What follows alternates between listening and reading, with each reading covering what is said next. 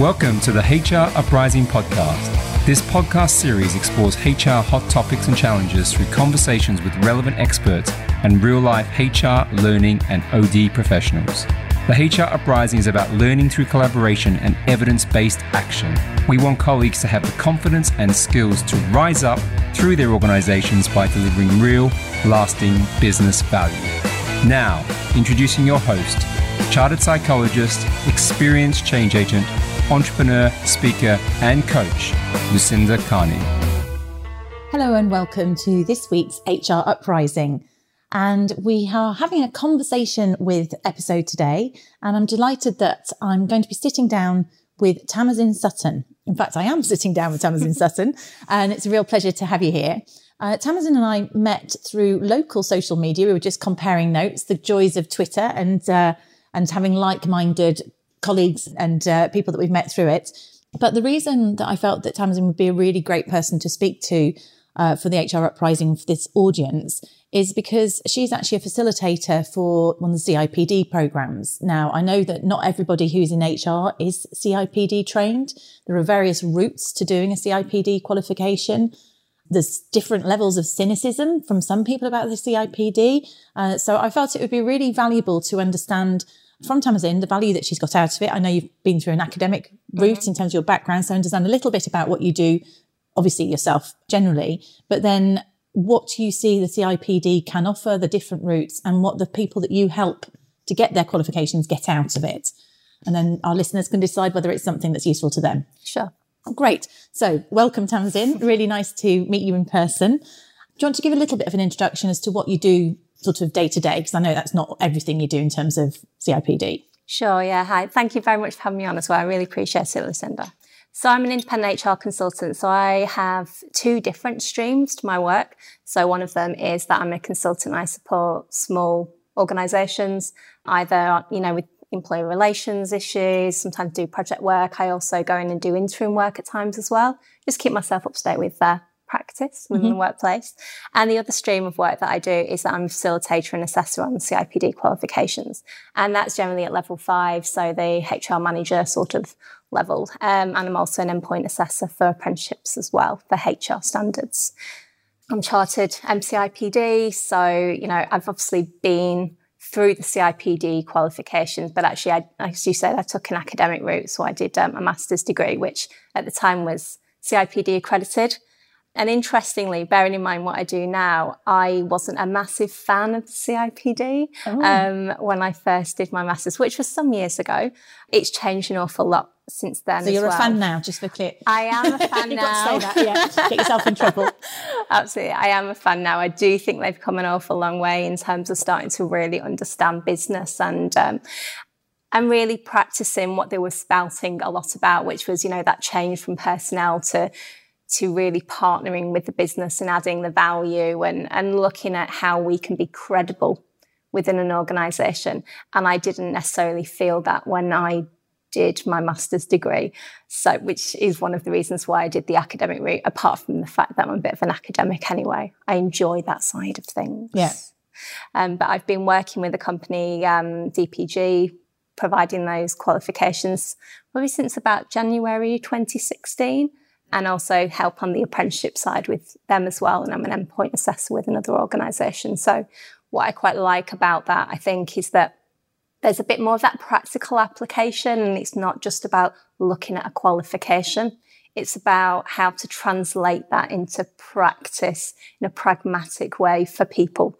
So when they're studying, that they can actually go into work and go, oh, I've learnt this. Let's see what we can do with that learning now.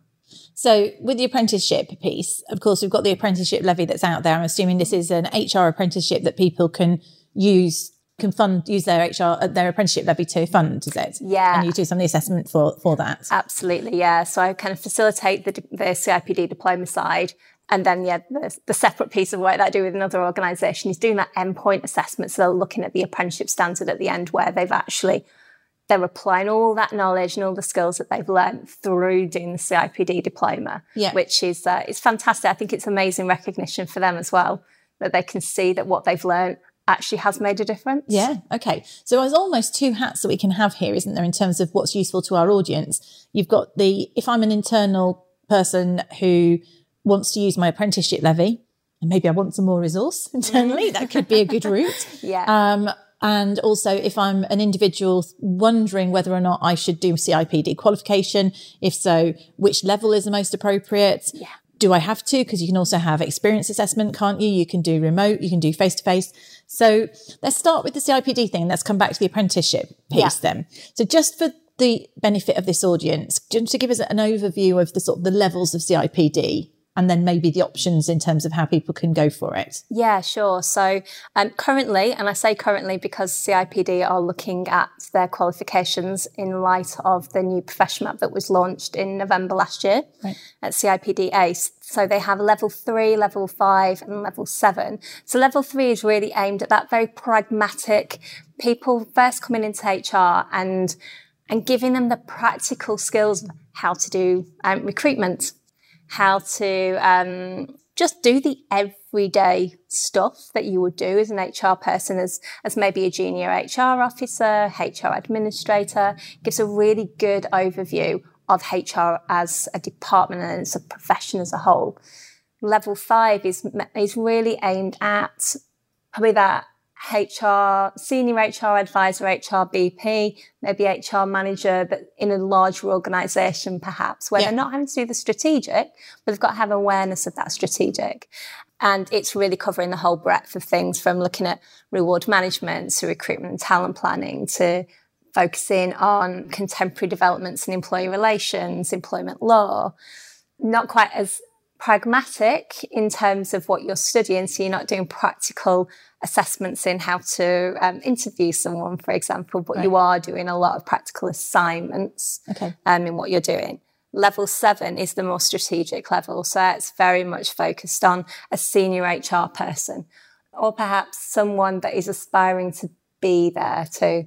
So extremely strategic and a lot more kind of academic in terms of the depth that's required as well. So in terms of strategic, is it teaching them sort of strategic thinking skills, or is it teaching them business? Is it more business oriented? What does it do? I would probably say both of them, actually. And to be fair, I would say level 7 really starts at that as well. It is about trying to get people to understand definitely strategy formulation, implementation, and how that applies across the board, no matter what you're looking for, making sure that whatever you're going to be putting in place within an organisation, it actually has a purpose, it has a value. You're not just putting it in for the sake of it.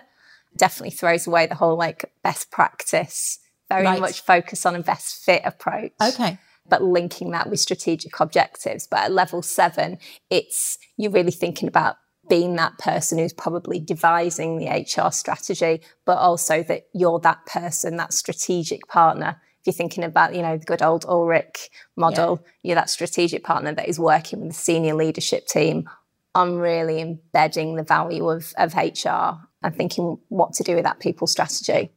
So in terms of the sort of skills that people are learning, how much of it is sort of textbook, like models and things, and how much of it is hands-on or application? I would probably say you've got a good 30 to 40% of that kind of theory side of it. Yeah. And I think more that's because it helps you understand the thinking behind it. Sometimes people really, really like a model to work from and then apply. And I think there's a lot of value in that as well. And, don't reinvent the wheel necessarily. I think there's a lot of value in some of those models and theories. But then there's an awful lot of requirement to do that independent research, to really do a lot more practical application of thinking, critical thinking, using the theories, the models, the reading that you're doing with your journals and everything else. So they'd have to kind of take it back to sort of do on-the-job experience and write up how they'd applied a particular module, what the impact were, and do sort of a reflective assignment type thing. Yeah, you'll get elements of that, but there's still a lot of that being able to demonstrate that you've got a good academic understanding of it, and then that application too. So definitely there's a reflection in there, but there's a lot of that practical stuff. So they do it. So they learn the theory, they do a bit of it, and then you come back together. And then how do you assess them? Thinking about the ones that I do at the minute, so level 5, actually, the way that that's set up is that there's It's an online program and there's a business district. So actually people that sometimes they join the course, they haven't even worked in HR, or they're very new to HR, or maybe they've worked in one organisation for quite a long time and that's the only way they know how to do things. Right. So for each of the modules, they actually have a different organisation in a different sector that they can then base their assessment on. So they have some contextual knowledge, and then they need to apply that learning to that organisation, so that, you know, they're having to look at the external environment for a college or for a department store. So they're thinking of different environments and different factors. Is it an exam, or is it like you say in the case that No, all online. So they just need to submit a paper. Right. So that's level 5. Level 7, however, is a mixture. So you have a mixture of assignments, and and you also have exams that you need to sit as well. Level 3, you have some practical assessments within like workshop environments. And then you also have to submit assignments. So there's a real blend.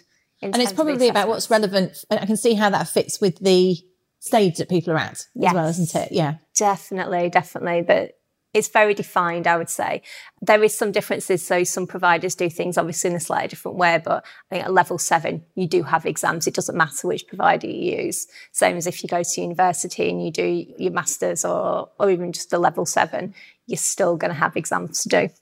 So what's the difference between a master's in human resource management, is that what it would be, or you can't do a first degree in it, can you?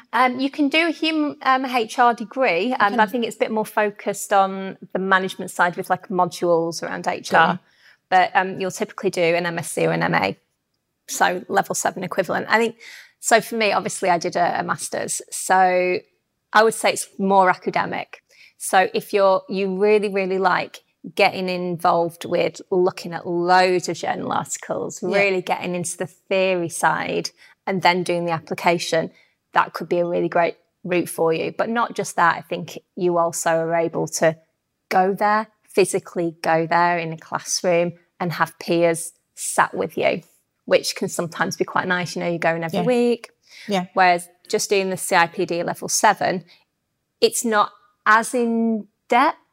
And what I mean there is that it's obviously in depth, but it's not in depth as much academically. Yeah, a theory and papers type thing. Yeah, so you've still got it there, but it's not as heavy, I would say. And it's not to, you know, put people off if they don't feel like they're academic in that sense, but there is a distinction, I would say. And obviously it's a CIPD qualification, so there is an emphasis on CIPD stuff to go with that, whereas you're doing the master's side, not so much of an emphasis because it's CIPD accredited.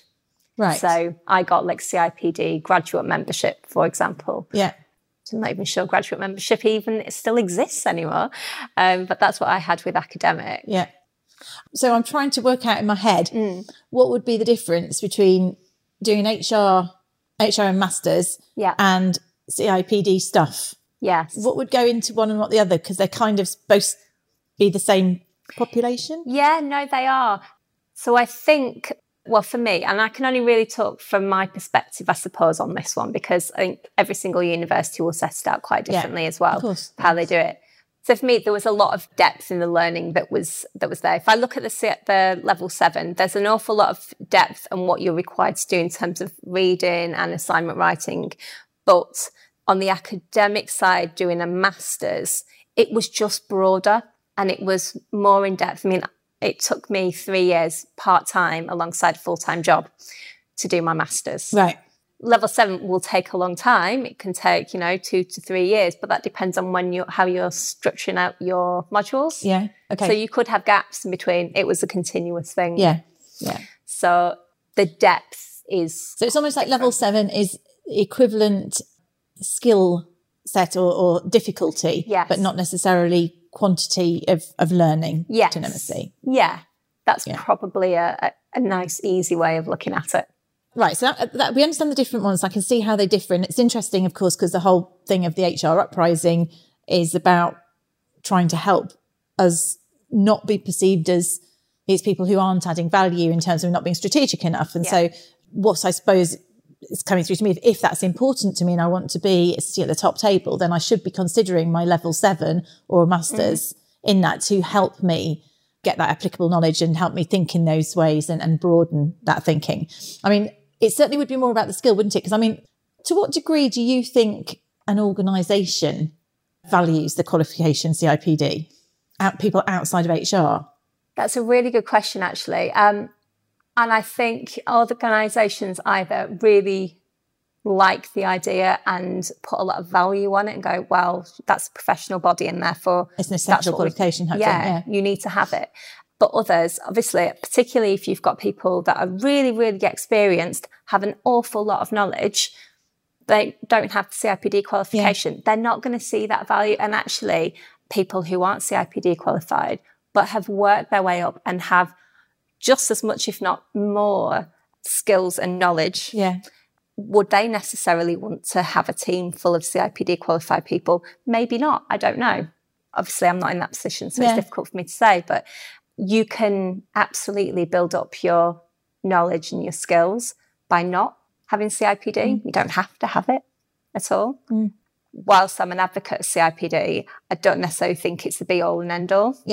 But I do think that the benefit of it is that it gives you some dedicated time to go away, have a look at that learning, involve yourself in it, reflect on it, think about, sometimes it's just about consolidating what you already do, and it gives you some validity. Even in your own ways of thinking sometimes. Well, actually, I was thinking it's actually almost about confidence as well. So let's say you've been a practitioner, and because in fairness, I got my CIPD because I went up the psychology route. So I had a kind of comparable, I can't remember if I got knowledge assessment years ago, but actually I think there was equivalence because of the chartered psychology, that they assessed it. And then it was sort of on the job learning and what you've done. But I think the benefit is going, okay, so I did this. Let's see whether it is, does it fit with the theory? Is there research that would have challenged it? What could I have done differently? Oh, look, we have that model. Or it's business partnering. Oh, no, I get it. That's actually a model as opposed to just how we tend to do stuff in this business. So I think there's something there which, and again, in terms of us as HR professionals being valued and respected, sometimes we have to start with valuing ourselves and having the confidence that actually what we're doing is well researched, is well founded. And that's one of the things. Your validation is maybe one of the real key benefits. Yeah, I think so. I absolutely do. And people that I've had on my programs, I've had a mixture of people who haven't been in HR, some that have been in just a few months, a couple of years, and some really experienced people who are on purely to validate what they already do. And it's almost just having that kind of the badge and go, yes, I am CIPD qualified. And actually they wanted to do the learning rather than going on, the experience assessment. Because there's then also the other side effect of things like your network and the other people and listening to other people. There's a lot of training courses, you get benefit out of other delegates as much as you do out of the course content. Absolutely. That is such an important point.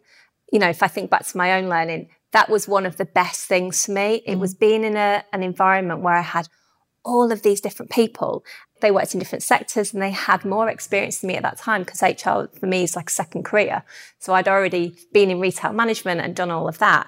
And actually having some really experienced HR people in the room with me was brilliant. I learnt so much just doing my part-time masters. And I find that with all the learners that I have in my programs now, the best learning they have is the peer learning. It's the peer-to-peer stuff. It's the conversations. It's understanding that what they might do in their organisation is massively different to what another organisation would do. And they're just picking up this stuff and going, oh, I might use that. Yes. And that's brilliant. I love that. And that's the CIPD. That is also a side effect of the CIPD in getting involved, and where people say, oh, do I get value out from a membership? There's a bit of how the more you engage with the other members, the more value you get. If you go to some of the conferences, a lot of the value is about, the people sharing things that have worked and in their businesses. Yeah. And so going back to what you do, so you manage a remote one, is it you facilitate a remote group? Yeah. So what would their experience be and how often would they talk to each other and how does that work? Yeah, so the remote side of it is very, very recent actually, because I've still got some blended programs as well where I'm kind of going in and doing the workshops, which I love. So the remote ones, so we have lots of touch points. So with DPG, we have this community group and they're in their own individual community group where I communicate with them. We do live webinars. They ask a question and I can just respond online to them. We still have phone calls. So there's still that personal element to it as well. But because a lot of those groups as well, they're linked to apprenticeship, it means that they then have, with another provider who manage the apprenticeship side, they then have other face-to-face contacts. Okay. So it's a bit more limited on the face-to-face side, and that has its challenges. And I think it has its challenges for learners in general. And even a blended route is quite challenging for people because not everyone gets on with just doing e-lessons. Yeah. And I get that. You're teaching them then, are you? You're giving them content through over... So an e-lesson, Yes. What is that then? How would I experience that? So very interactive. So actually, you know, clicking on things, people talking to you, you responding with like kind of just doing little quizzes to test your knowledge, also doing consultancy challenges and client activities where you're presented with a problem and you're having to give that advice. Feel like you would be in an organisation. Yeah. And that really helps to test your knowledge. Is it live though? Or is it e-learning? No, so that's Okay. e-learning. Okay. But then I will do live webinars where it's much more interactive. We do lots of activities. I'm getting people to use the chat box, you know, we do some breakout rooms. And so there's a lot more of that peer learning going on at that point as well. Whereas the workshops, it's a lot more, it's delivery, but it's facilitation delivery. So they're doing a lot of activities on it, but it's consolidating what they've learned from their e-lessons. So that they're relearning. But even just doing the e-learning, it doesn't matter how interactive the e-learning is, it still can be quite challenging for people. Yeah. And I think there's a bigger issue really about time and people being able to manage their time to do that e-learning. And it's also, I just think it does depend on the personality type, but there's the temptation to multitask, should we say that, if you've got, I think that, you know, so learning as opposed to, you know, doing your emails or your social media and things. So actually, I think when you're live in a classroom or even to a certain extent with a live webinar, it's maybe easier to close off the distractions that are out there. Yes, absolutely. Although saying that, a number of workshops that I've seen, people have their laptops out because they're taking notes. And then I can hear these pings. So like their emails are going off as well. So it's just the world that we're in. Yeah. We're always on, we're always connected. Yes. But then when they're at home and they're trying to do these e-lessons, that can be hard. You know, we all have very, very busy lives. We're always taking on probably too much and trying to balance all of that and keep really focused and keep motivated as well. Yes, you'll have some program deadlines that, you know, you're working to and, you know, you've got to put your assessment in, but putting enough time into the content, that's the tricky bit. Really, really tricky. And that's sometimes where people fall down a little bit because then they don't recognise how much time they're going to have to put into it. It's not just completing your e-lessons. Yeah, you don't get the actual learning by going through the motions of an e-learning, do you? You've got to give enough time to digest it and to apply it, to do it properly. Absolutely. Yeah, do that reflection, do the extra reading, do all of that. And that's typically where people, when they do put an assessment in, they might refer, it's because they haven't done that extra reading that they really, really need, particularly, you know, when you get to level 5 and level 7, where there's a lot more that's needed. You know, you're talking about that degree level and higher equivalent. So how do you manage to, you said there's still a networking thing. How do you manage to get people doing that? Because I can't, is it chat or something, there's Slack channels or something like that you use or? No, so the DPG community is that it's a community page where, because they have their own individual group, they can just like post questions on there. Right. And there's a lot more interaction goes on when we're in the webinars because we do use, you know, we use like GoToTraining and they can use the chat boxes and stuff. It's a little bit challenging at times, I think, because not everyone, again, likes using a page like that where they can post questions and wait for responses. So not everyone is as engaged as they could be. Yeah.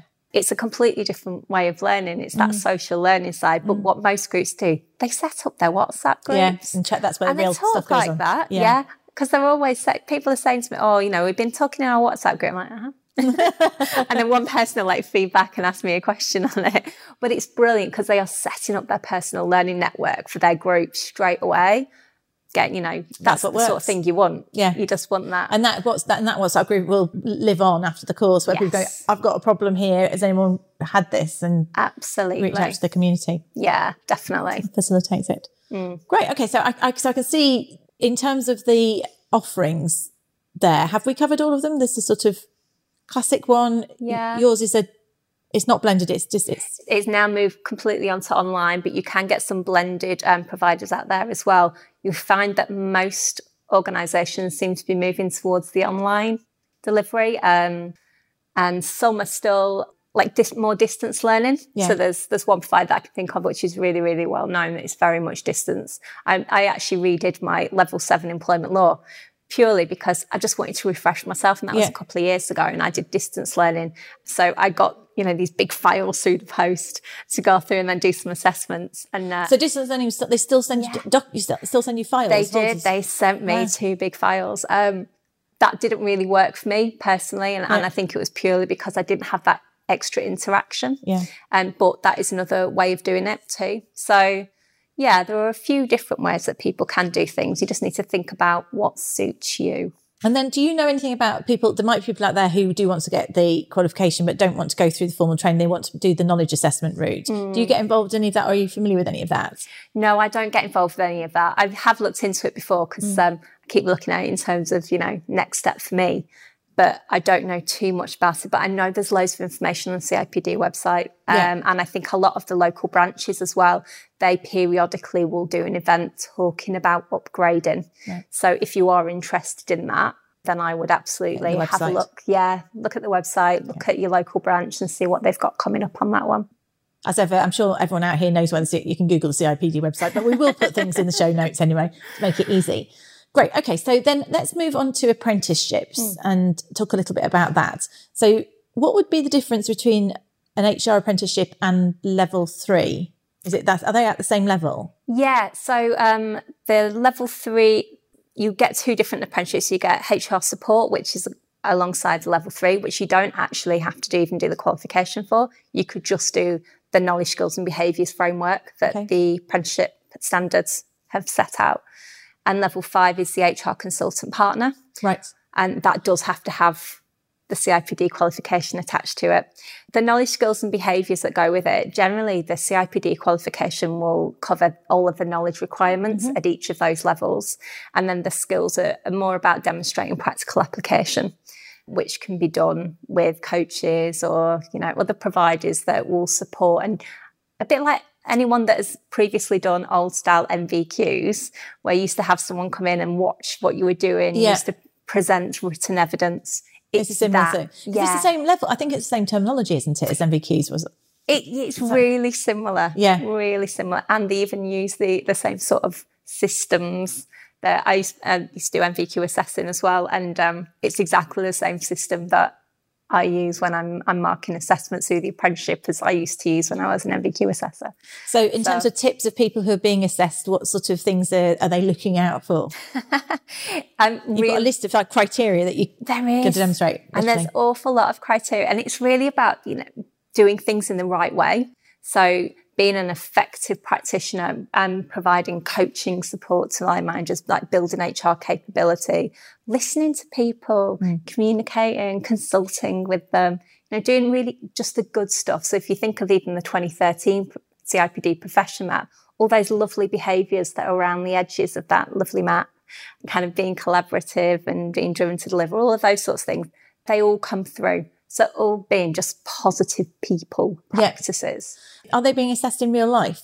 Or are they kind of like with actors or something to see whether you are able to demonstrate those behaviours? It's in real life. People, they're being observed in what they're doing. They have to present evidence. Yeah. So, if they've been in a meeting and they've done something that will tick off some of those skills and behaviours, they can present that and it can be ticked off formatively. Ultimately, with the apprenticeship, it's an endpoint assessment. So they have to do a project and they have a professional discussion. Right. And they are the 2 ultimate pieces of work. So they've done their hours, they've done various things to get to that point, and then this is the line in the sand, the endpoint to assess. Yeah. Okay. Absolutely. And that's one piece of work that I do. So I assess consultative projects and I'll also conduct. So you'd go in and observe, shadow somebody for a day or something? It's all done remotely with HR. Right. You can go and do on-site assessments, but ultimately it's remote. And some endpoint assessments for apprenticeships are a lot more complex and you do need to go in and do observations, whereas you don't. You purely have a project that you need to mark that the person goes away and does within the workplace. And then you can do a professional discussion. And, technology is wonderful, isn't it? You can do a Zoom conversation. You can record it. You can see each other. Absolutely. It's such a good way of doing it. So from an organisational point of view, I mean, I've no idea if you know the answer to this question. I'm just wondering, in terms of, are there more HR apprentices out there as a result of it? Do you know how much organisations are picking up on apprenticeships with relation to HR? I don't know the answer to that question, although I would say that there's probably been quite a lot of stuff in the press recently that actually is still being underutilised, the apprenticeship levy, and I think they are still looking at the apprenticeship levy in general about how easy it is to access. Yeah. So I think there are challenges there. Personally, I think that the HR apprenticeship route is an amazing opportunity for organisations to get people in and really help them get into HR, because actually that is a massive struggle for individuals. If you want to get into HR, because it's one thing that I always did when I was kind of in my employed life, I always wanted to set up departments that allowed entry-level HR, because I found it so difficult. I was lucky for me. It's true, isn't it? Unless you have like a graduate scheme or something like, or a rotation where you do a module of it, it's actually basically people want someone to come in who knows what they're doing. Yeah. Because they want stuff fixed. And it's not necessarily something that people think about investing in. Yeah. Unless you're a really large organisation. Definitely. And there are some organisations that have huge grad schemes and that are very focused on really bringing loads of HR people through from having no HR knowledge at all. But it's really challenging for people to get into HR. And I think the apprenticeship route, particularly at like the HR support, the level 3, is such a practical way for people to be able to access that development, and then for the business to really reap benefits from that as well. Yes. Such a practical thing.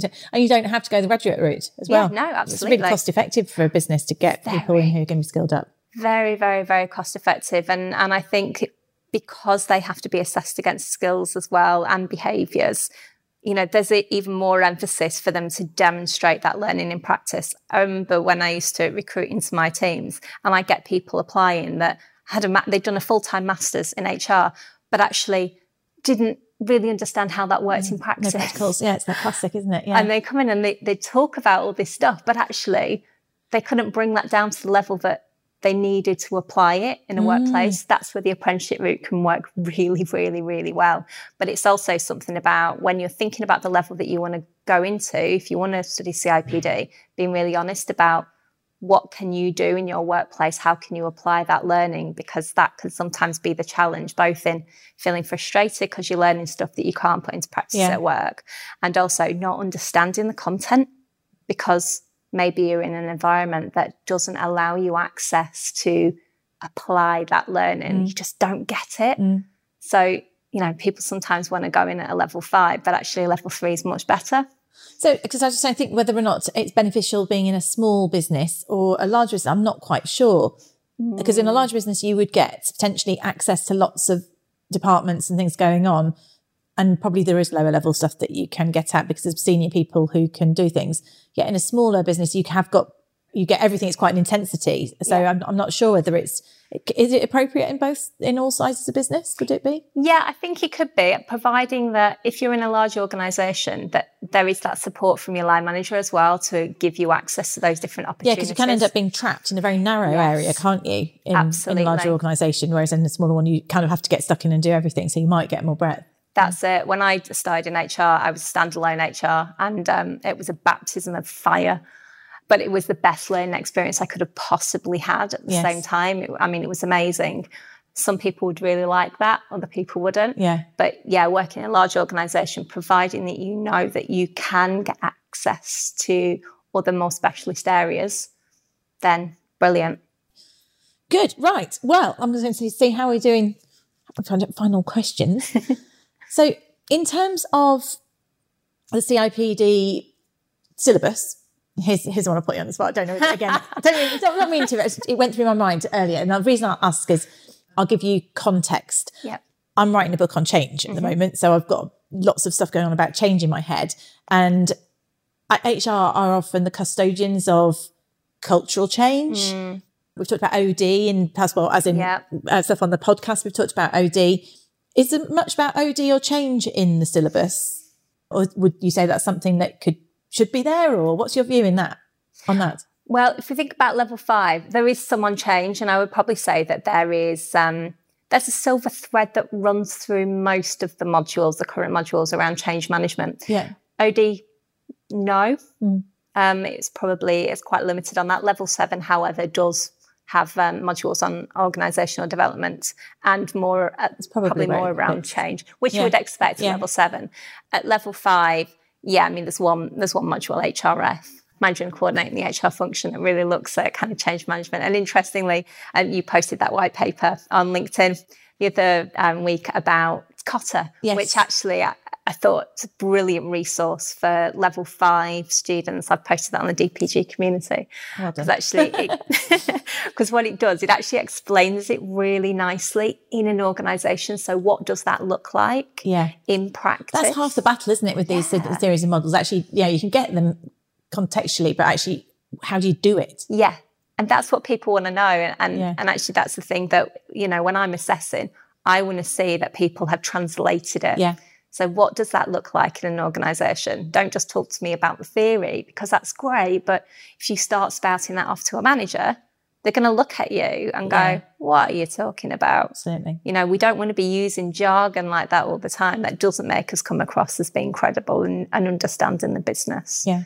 So there can probably be even more, I would say, around change management. If we think, and obviously I have no idea what's going to be in the new qualifications, but if we look at the 2018 profession map, we've got a huge emphasis around evidence-based HR, for example. Yeah. And, I listened to the one with Professor Rob Reena, and I'm a massive advocate of evidence-based HR.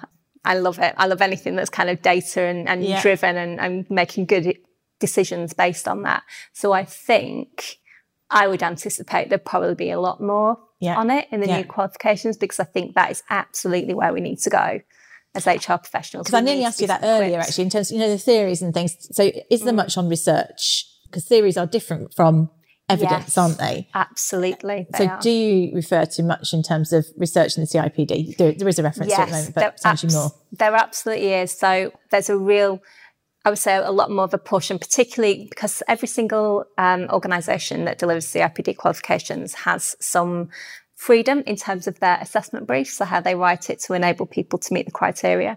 So with all of ours at DPG, it's very much, provide research evidence. We're looking for organisational examples. We're looking for the up-to-date contemporary research out there that gives us some good stats. It's that best scientific data that you can find, which obviously might not be too scientific. We are looking at level 5, but it's about looking at what's out there. What is the research telling us? Right. Because, how are you expecting people within an organisation to be looking at that if you're not advocating that through the qualification route as well?